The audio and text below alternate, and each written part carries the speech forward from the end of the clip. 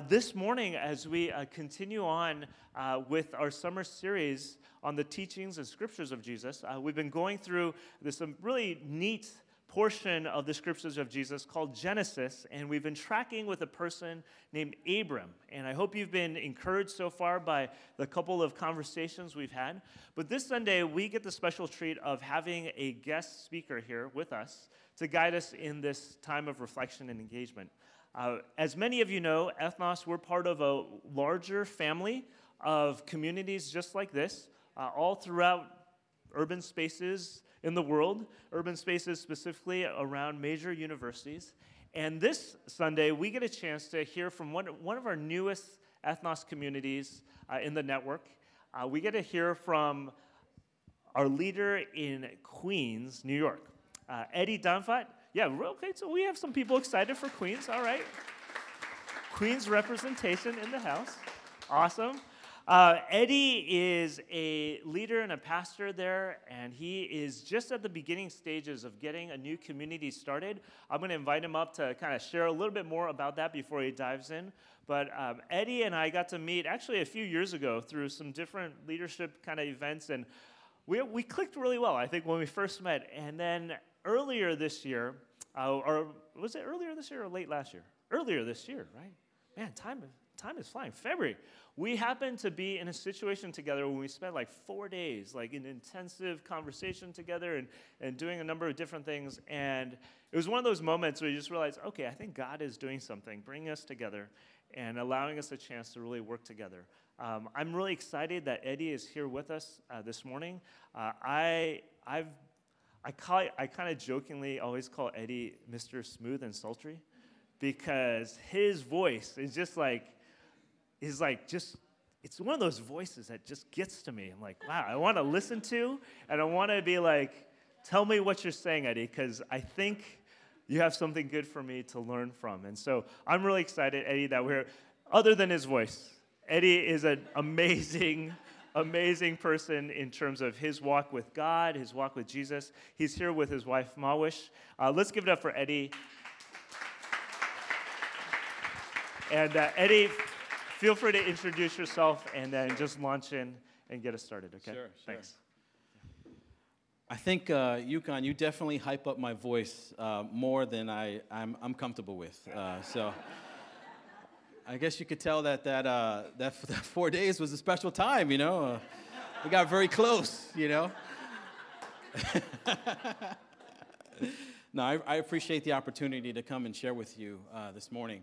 So as Yukon was sharing, I'm a church planter. So that's just somebody who helps to start churches, and you know, it has the same similarities as starting a business, right? So 4 out of 5 of our church plants that start within the first 5 years will fail, right? And so if you don't realize this already, church planting, usually the people that go into church planting are usually a little crazy, right? And so I'm sure Yukon has shared some crazy stories with you guys and what he's been doing with you guys here. I have to say, I've just been really encouraged by my time here so far. You know, so just a quick little bit about me. So my name's Eddie Danpat. I come from Queens, born and raised in Queens, and I've grown up in church most of my life, right? And so seeing the service and what God's been doing here and just a lot of the elements that have been brought in, I've just been really encouraged by this time. I have to tell you. I mean, you know, just some of the things that would be so wrong to do in the church that I grew up in are just free-flowing here, right? Like, you know, we were playing some music that is not a part of the church, right? Like, that's awesome, right? Because a deeper understanding of God is that God is in everything, right? That his goodness, his common good is interspersed into all that we see in our world. And so God has made himself available through all these means to be able to see him. Now, just a little bit more quick about myself. You know, so I'm born and raised in Queens. So are there any baseball fans here? No? Okay. So if you know anything about Queens, you know, New York has 2 major teams. It's got the Yankees and the Mets. Anybody here Yankees fans? Okay. All right, anybody here? I guess no one here is probably a fan of the New York teams, right? Is that? Oh, okay, there we go, yes. So I grew up not too far from the Met Stadium, right? Not the Yankee Stadium, but the Met Stadium. And so the Mets team, their nickname is the Amazing Mets. Now, the Amazing Mets have basically won a World Series when I was 4, and they've not been amazing since, right? And so that's kind of what my background is. We have a 6-year-old son. He's got more energy than we can handle, and so we're trying to figure things out. You know, I complain to UConn all the time. You know, I don't know what I'm doing, but we trust that God will help us out. So this morning, we're going to be looking at a pretty important chapter in the Bible, a pretty important chapter in the story of Jesus, and particularly right at the beginning of this story in the book of Genesis. And so as UConn was sharing, we're looking here at the story of Abram. And I know that people like myself, you know, people that talk about the Bible, we always say that every chapter in the Bible is the most important chapter in the Bible. But let me tell you that Genesis 15, which is what we're going to look at today, is one of those chapters that's probably one of the most important chapters in the Bible. Now, before we get into this, I just want to set this up a little bit for you. I'm assuming you guys have talked about Genesis 12 already, right? So earlier, 3 chapters before this, God makes this big promise to Abram. This world-shattering promise to Abram. And what we're going to be looking at today is basically God's going to reaffirm this big promise that he makes to Abram.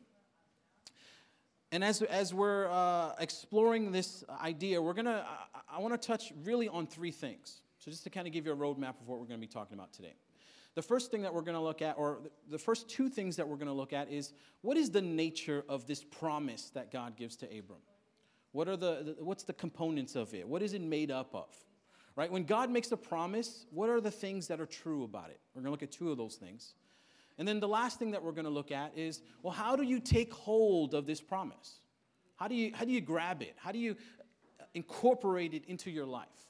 So those are the things that we're going to be looking at today. But before we do that, here's what I'd like you to do. UConn says this is totally cool with you, right? So I'm going to do it, and if it's not cool with you, blame UConn, right? So what I'd like you to do right now is just turn into your groups of 2 or 3, and I want you to answer this question. Has anyone ever made a promise to you that they broke? Has anyone ever made a promise to you that they broke? Now, if the person that broke the promise is next to you, maybe you don't share that one, right? And if we need some counseling afterwards, you know, UConn is here. So, but do that right now. You know, just turn into your groups really quick and talk about a promise that someone made to you that they may have broke. Go ahead and do that for a few minutes.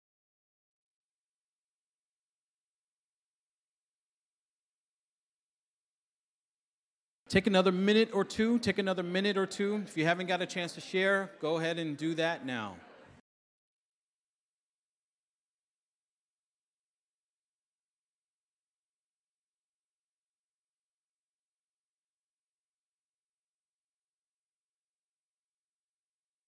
All right, how we doing? Anybody need any more time?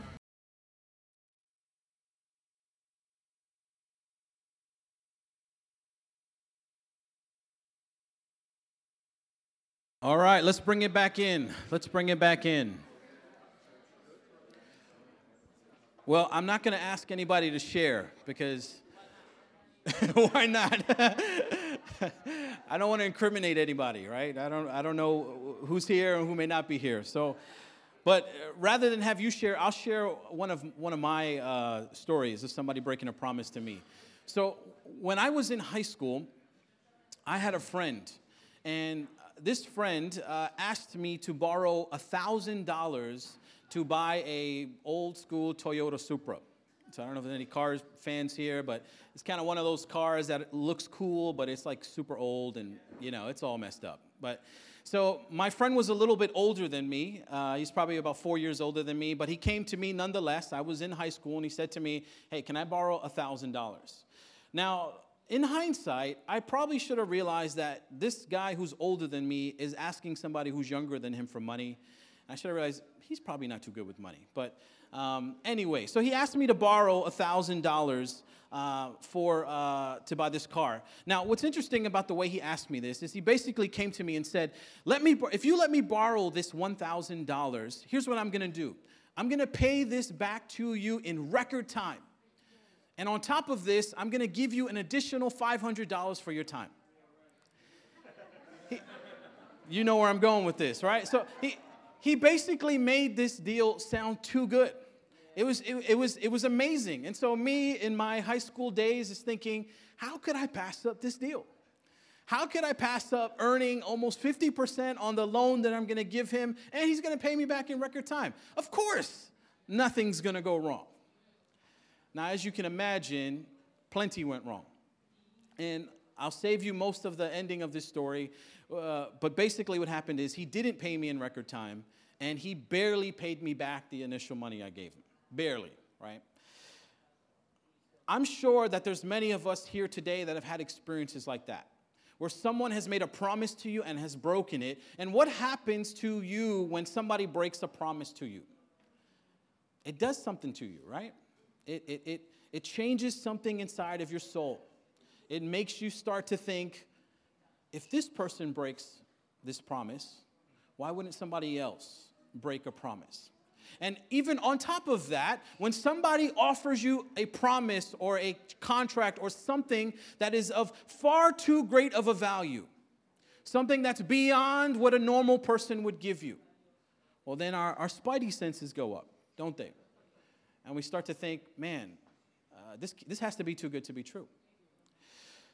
Now, our friend Abram here in the passage is in a similar situation.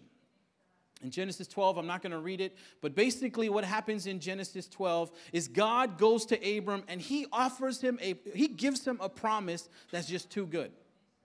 He comes to him and says, look, Abram, I'm going to bless you beyond measure. I'm going to bless you so powerfully that the whole world is going to be blessed by you. Just think about this for a moment. Abram is some random guy, probably in modern day Iraq, hanging out in this area. And God comes to him and says to him, I'm going to bless you so powerfully that the rest of the world will be blessed because of you. If you're sitting and you're Abram, you got to think, man, this is too good to be true.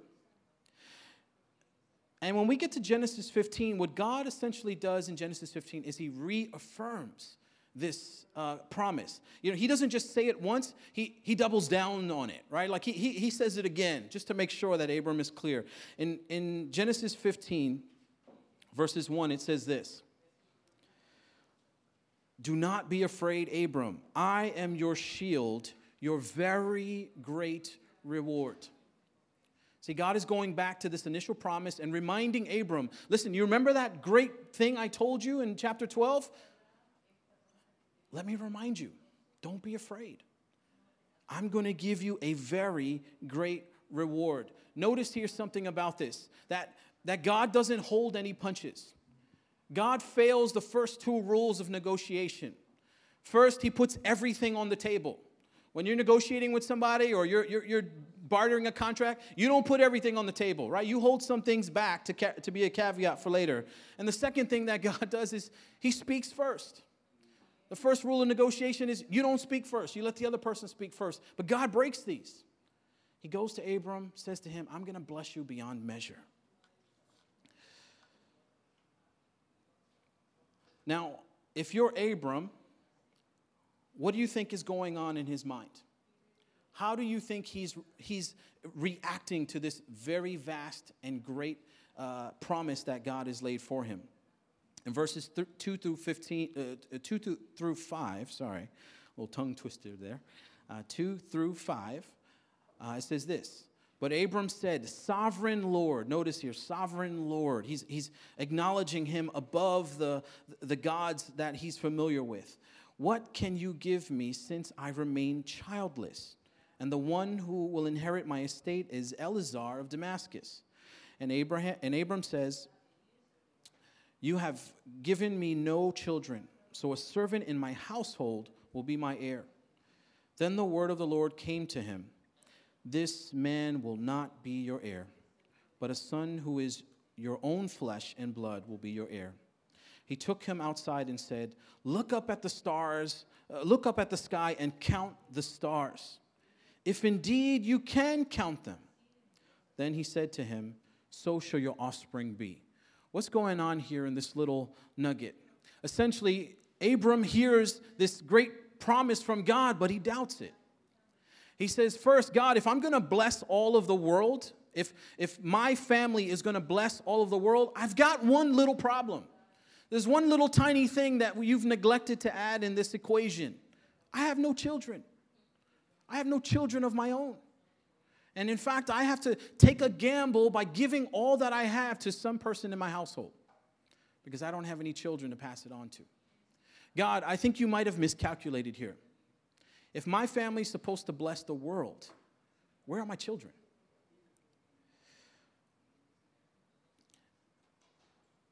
It's kind of like this reality that when somebody presents to us something that just seems unbelievable, the most natural reaction is to doubt it. And I think all of us here would agree with Abram. We think he would be justified. Doubt is a very natural response here. You know, one of the things that we do at my church, so I didn't share a little bit about my church. I'll share a little bit quick here. So I'm planting a church. The name of the church is Renew City Church. And we are, in value and in mission, we're as close to being carbon copies to what UConn is doing here with the Ethnos Network that it's just crazy. Like I've never, up until a few months ago, I never met UConn before. And I'm just sharing with him, we're multi-ethnic. We love the city. We want to be a part of seeing the gospel of Jesus transform the city in tangible ways, in real ways. We love the fact that we're multi-generational, and we want to be the kind of community that doesn't just talk about Jesus, but actually makes changes and impacts, right? So one of the things that we do is we partner with a farmer's market that's in Queens, not too far from where we're meeting.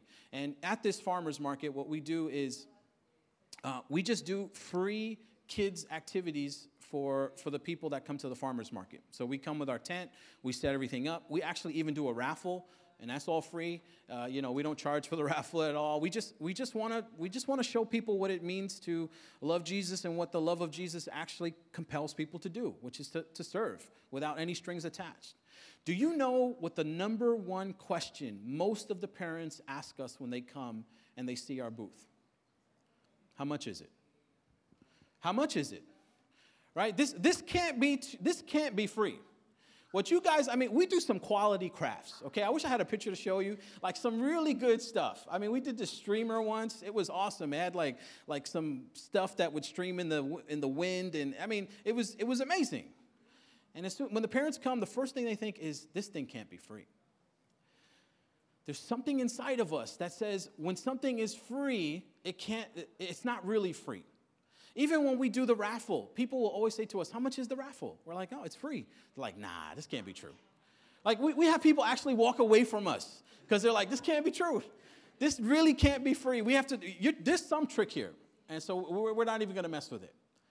Right? This is kind of when I think about what Abram is facing here, this is what I think is going on in his mind. Now, here's the thing that I want to say to you this morning, that it's very subtle, but it's important to hear. Abram doubts God, and God's okay with it. Abram doubts God. He doubts his plans. And on the one hand, he refers to him as sovereign Lord, and this is kind of a term to speak about him as the God over all gods. But he still doubts this God. And what's important to see here is that God is okay with it.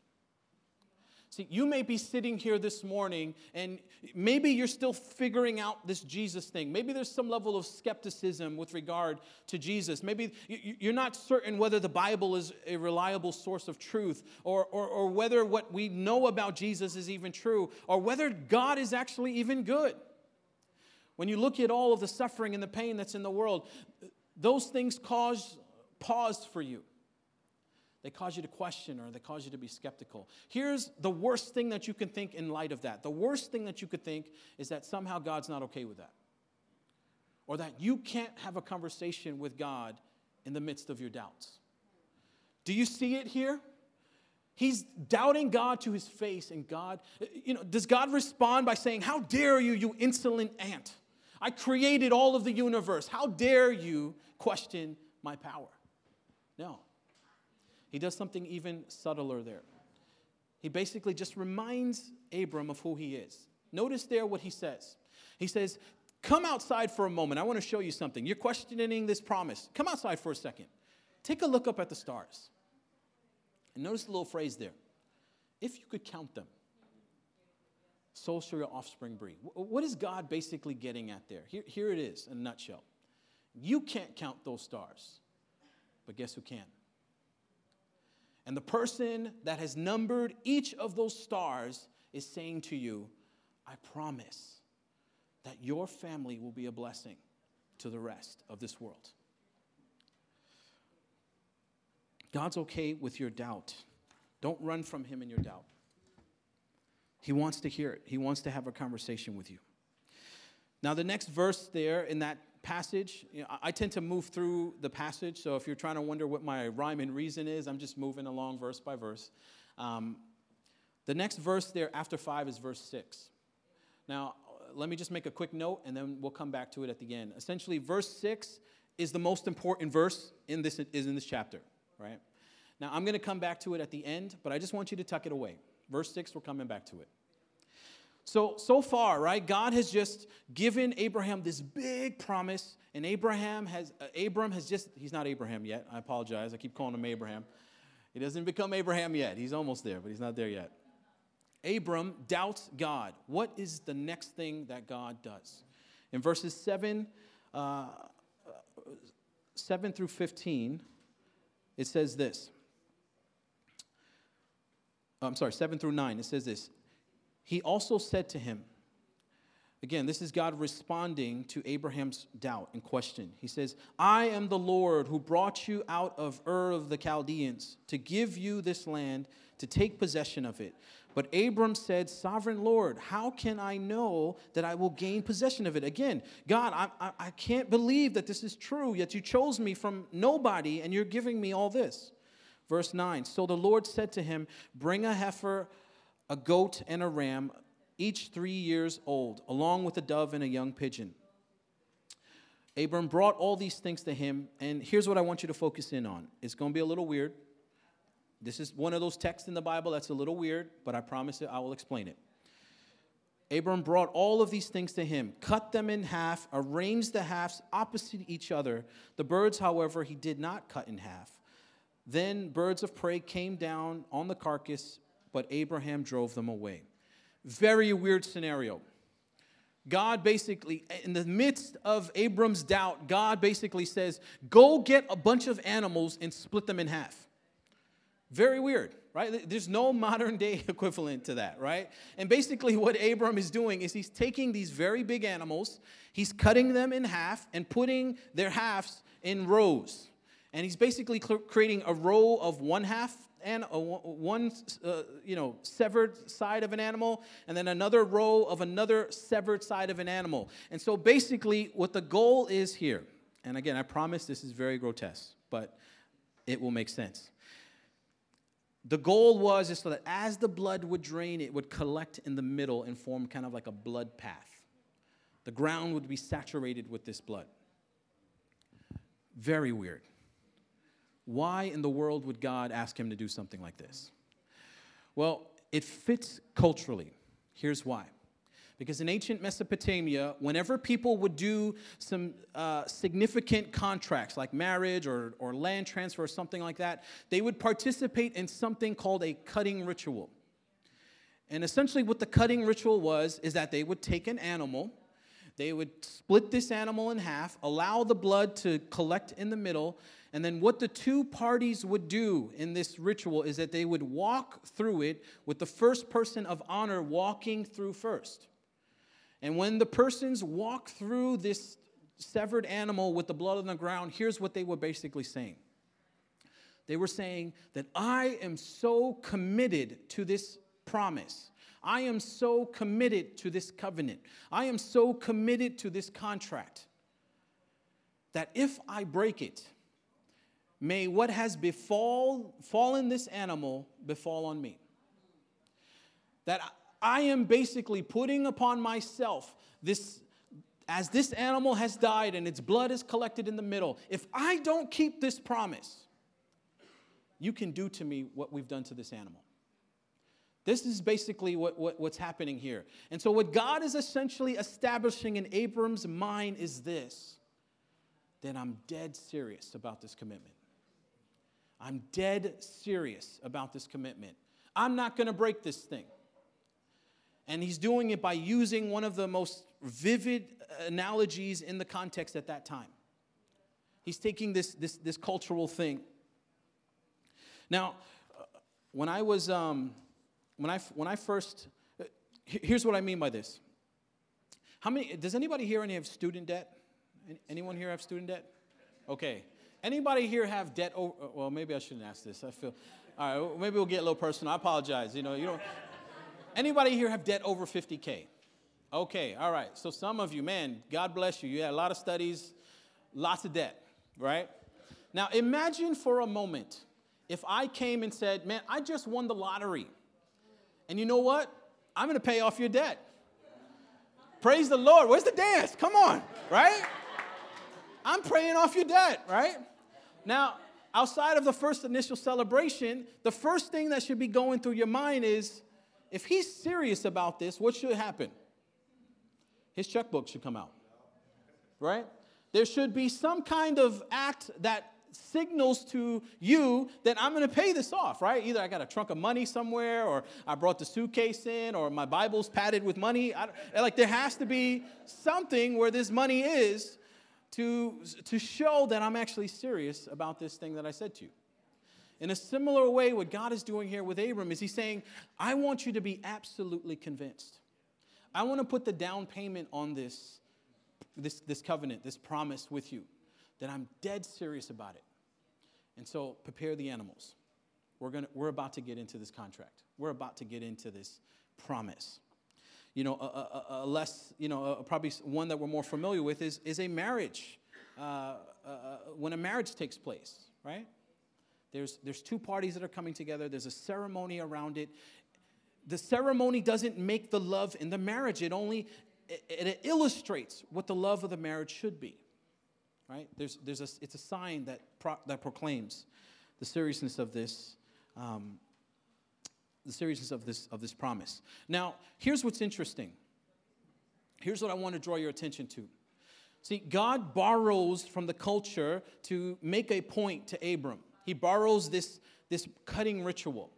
But what's very interesting about this is that although God borrows this cutting imagery, he changes it in a significant way. Let's see if you can catch it. Starting in verse 12. It says, as the sun was setting, Abram fell into a deep sleep, and a thick and dreadful darkness came over him. Then the Lord said to him, know for certain that for 400 years your descendants will be strangers in a country not their own, and that they will be enslaved and mistreated there. But I will punish the nation they serve as slaves, and afterwards they will come out with great possessions. You, however, will go to your ancestors in peace and be buried at a good old age. In the 4th generation, your descendants will come back here, for the sins of the Amorites have not yet reached its full measure. Let me just stop there for a second, because I want to focus in on the next 2 verses. What's basically happening here? God puts Abram to sleep. He basically says, Abram's just, he's probably tired. He just split some very large animals in half and has allowed their blood to hang. And he actually is fighting off vultures, right? So at this point, it's probably sunset, and he's getting tired. So God puts him into a deep sleep. And what basically happens here is God shows him the future of what's going to happen to his family. And I think what's important here, this is just a side note, to realize that although the promises of God are too good, it doesn't necessarily mean that they're perfect. And it doesn't necessarily mean that there's not going to be hard times. God is laying out for Abram here some very difficult times that his family is going to undergo. in the next couple of generations. But here's, as far as the promise of God is concerned, here's what I want you to focus in on in verses 17. It says, when the sun had set and darkness had fallen, now it's evening, focus in on this here. A smoking fire pot with a blazing torch appeared and passed between the pieces. On that day, the Lord made a covenant with Abram and said, to your descendants, I will give this land. Let me see if you caught here the little difference here that God puts on this cutting ritual. So let's set the scene, right? Abram's just split these animals in half. There's blood that's collected on the bottom. At this point, it's probably been soaked up by the ground. Abram's tired. He falls asleep. But then in the evening time, he kind of wakes up and he sees this interesting picture. He sees this smoking pot or this incense pot with a blazing torch alongside of it. And what this blazing torch is doing is it's going in between the two animals, between the two rows. Now, this is very typical of that time period. Smoking incense and a blazing fire are oftentimes used to be synonymous or analogous to the presence of God. The presence of God is kind of like smoke, right? You know it's there, but you can't really grasp it. And the presence of God is kind of like this burning fire or this torch in the night. It provides direction and guidance. So this presence of God now walks between these two pieces. What's missing in the way the cutting ritual should have been? See, in the cutting ritual, remember, both parties are supposed to go through the middle. But in this cutting ritual, what's missing? Abram, right? Abram's just hanging out on the side under a tree somewhere. He's taking a nap. He hasn't even probably gotten up yet. The only person walking through the middle of these animals is God. Why is this important? Because here's what God is basically saying. What God is basically saying is this. When I make a promise with you, and this is what you can take home this morning as well. When God makes a promise with you, not only does he provide the benefit of the promise, but he also carries its curse. God is willing, essentially, to take both sides of this promise. Even if we break our end of the promise, God is willing to say, I'm still going to be committed to this promise for you. I'm not going to give up on this promise.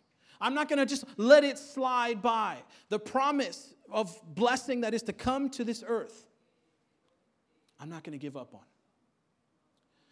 Now, this initial promise is not the only promise that God makes. God makes some more promises throughout the rest of the Bible. There's a guy in the Bible, his name's Moses. Anybody like the Prince of Egypt, right? That movie, right? God makes a promise with him.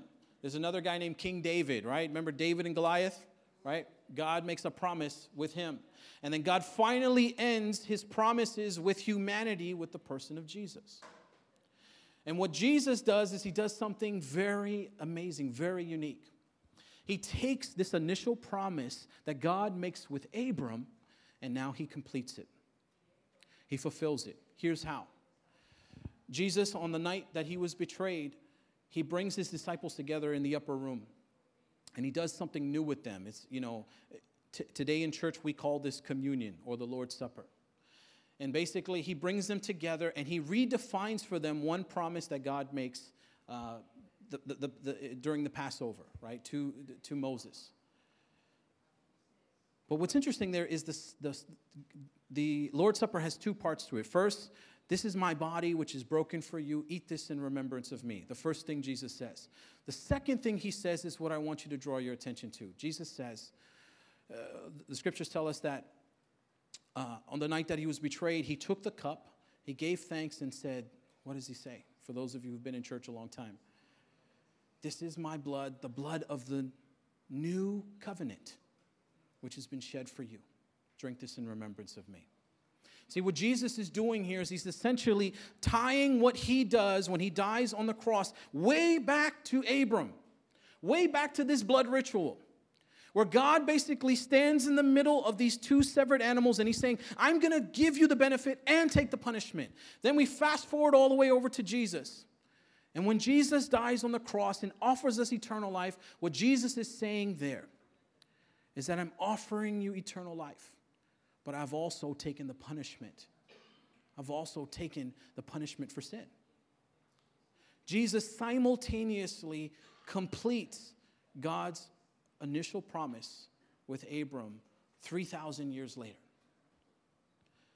Can you just imagine, just for a moment, this is just a quick side note, can you just imagine a contract or a promise that lasted for 3,000 years? Can you just think about how to even maintaining that, right? God kept his promise in the person of Jesus. He kept his initial promise in effect for 3,000 years until Jesus comes. And then finally in Jesus, God makes good on his promise.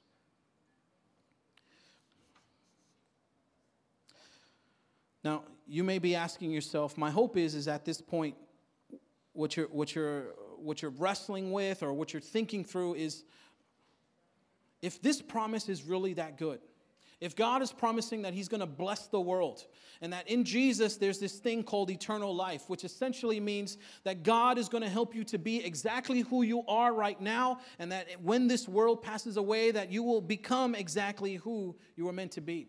It means that the purpose, the identity, the unique wiring that God has put in you, when you follow Jesus, Jesus helps that to come out.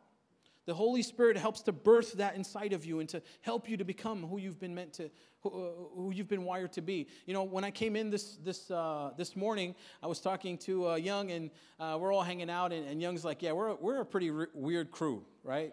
And I'm like, "Yeah, in my church plant, we're a pretty weird crew as well, right?" Now that may seem as a knock, but it's really not.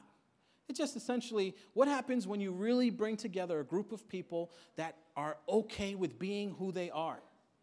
You're going to have a weird group, right? You're not going to have uniformity, right? You're not going to have everybody that's going to look the same. You're not going to have a bunch of lemmings. There's going to be a bunch of people that are comfortable in their own skin. And what that's going to do is it's going to create a community that's going to sometimes be a little edgy on some parts, or sometimes it's going to be,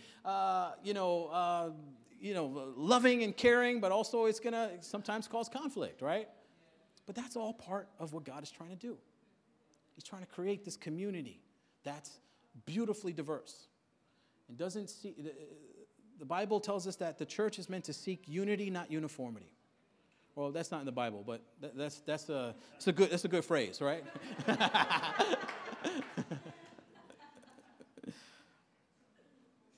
So here's kind of where I want to end. I want to end this time by answering this question. How do you take hold of this promise? Right? This promise wasn't just meant for Abram. It's meant for you today. How do you take hold of this? Remember I mentioned we're going to go to verse 6? Well, now we're going to it. Verse 6, essentially, I'm paraphrasing here, it says this. It says that Abram believed in God, and he credited to him his righteousness. Abram believed in God, and he credited to him his righteousness. Let me answer the question for you quickly, and then I'll explain it. If you want to take hold of God's promise for you today, all that is required is that you believe. And in fact, there's nothing that you could do to actually earn that promise from God. God is too far above us that anything that we could do would never equal what God is giving us in return. So God, rather than trying to force us to earn it, he actually just gives it to us for free. But what does it mean to believe? See, because in the English language, what it means to believe is not the same as what it meant in the Bible. See, in the Bible, what it means to believe is that belief oftentimes accompanies action. See, in English, the word believe only entails something that goes on in your mind. It's something that happens up here. I believe, so for example, I believe that eating healthy is a good thing, right? I believe that. But do I eat healthy? Not really, right? I believe that exercising daily is a good thing. But do I exercise daily? Not even close, right? I believe that if I communicate well to my wife, it will be good for our marriage. But does my wife have to constantly ask me how I'm feeling and to draw me out? Absolutely. Right? I believe these things. These things are, if you make me fill out a test and say, do I believe these things? I'm checking off each of these boxes. But do my actions correspond to my belief? The answer is no. And according to the Bible, that's not belief. See, you don't actually believe something unless you put action towards it. God shows us this paradigm, right? God is giving this promise to Abram, and he doesn't just leave it in the thought world. He doesn't just do it in his head. He creates this great ritual, and then we see 3,000 years later, Jesus comes as the embodiment of God fulfilling his promise. God takes action towards what he believes. And so if we're going to, this morning, grab hold of God's promise, then we have to believe in the right way. Not just with our minds, but with our actions. I'm just going to end here quickly with this quick story. Actually, Yukon, how much time do I have? 0. Okay, all right. Just quick story. Okay, quick story. So my son, when he was 4 years old, he was fearless. My son at 4, he would climb to the heights of a jungle gym, and at 4, if I just motioned my hands that I was going to catch him, he'd jump. He would leap and he wouldn't even make eye contact with me. He'd just be looking off in the distance, completely careless about how he's going to land, right? I mean, there's been times where my heart is dropping because he's jumping from a super high place, right? And part of it is because I probably wasn't really a good parent. I probably should have told him not to climb that high, but it is what it is, right? I mean, he's okay now. So, but now at 6, he's 6 years old now. He's 6 going on to 7. Between 6 and 7, now he still climbs up to the top of these jungle gyms, but now sometimes he's a little afraid. And the reason why he's afraid is because he's had a couple spills since then. Right? We've had to take him to the emergency room a couple times. And so now he knows, okay, if I mess up here, something's going to happen. And so he's a little bit more cautious. And so I will literally spend like 20 minutes trying to convince him, I got you, I got you, I got you. I will catch you. Don't worry about it. You can come down. He's just gripping onto whatever blue and red jungle gym that's there, and he will not come down. I got you. Finally, I just get so upset with him. I'm like, forget it. I don't got you. I'm gone. Right? He's... I was just thinking of the last time this happened. That's why I was laughing. When the Bible talks about faith, it talks about this. See, the reason why my son is able to jump off of heights that he knows will hurt him is because he knows that his dad is there. He knows that no matter what happens, his dad will be there to catch him. And even if his dad is not able to catch him, he knows that dad will put him in the car and take him to the emergency room. Right? He knows that no matter what happens, dad will fix it. Now, here's what I want you to see. Most of us, when we think about faith as my son jumping off of the jungle gym. But the way the Bible teaches about faith is actually when my son climbs up the jungle gym. See, because faith is not a leap, it's a climb. It's not just that momentarily, I just surrender everything and I take a leap. No, the Bible tells us about faith is that it's a climb. It's one step after the next. And so right now, I'm imagining there's probably about 3 people here today. There's some of you here that are maybe skeptical of Christianity and skeptical of the church and skeptical of Jesus. Here's what I want to say to you. What's the one step that you could take today? Maybe it's just having a serious conversation with Yukon. Or maybe it's buying a book that deals with something that buying a book is back when I was a kid, right? Maybe you just watch a YouTube video, right?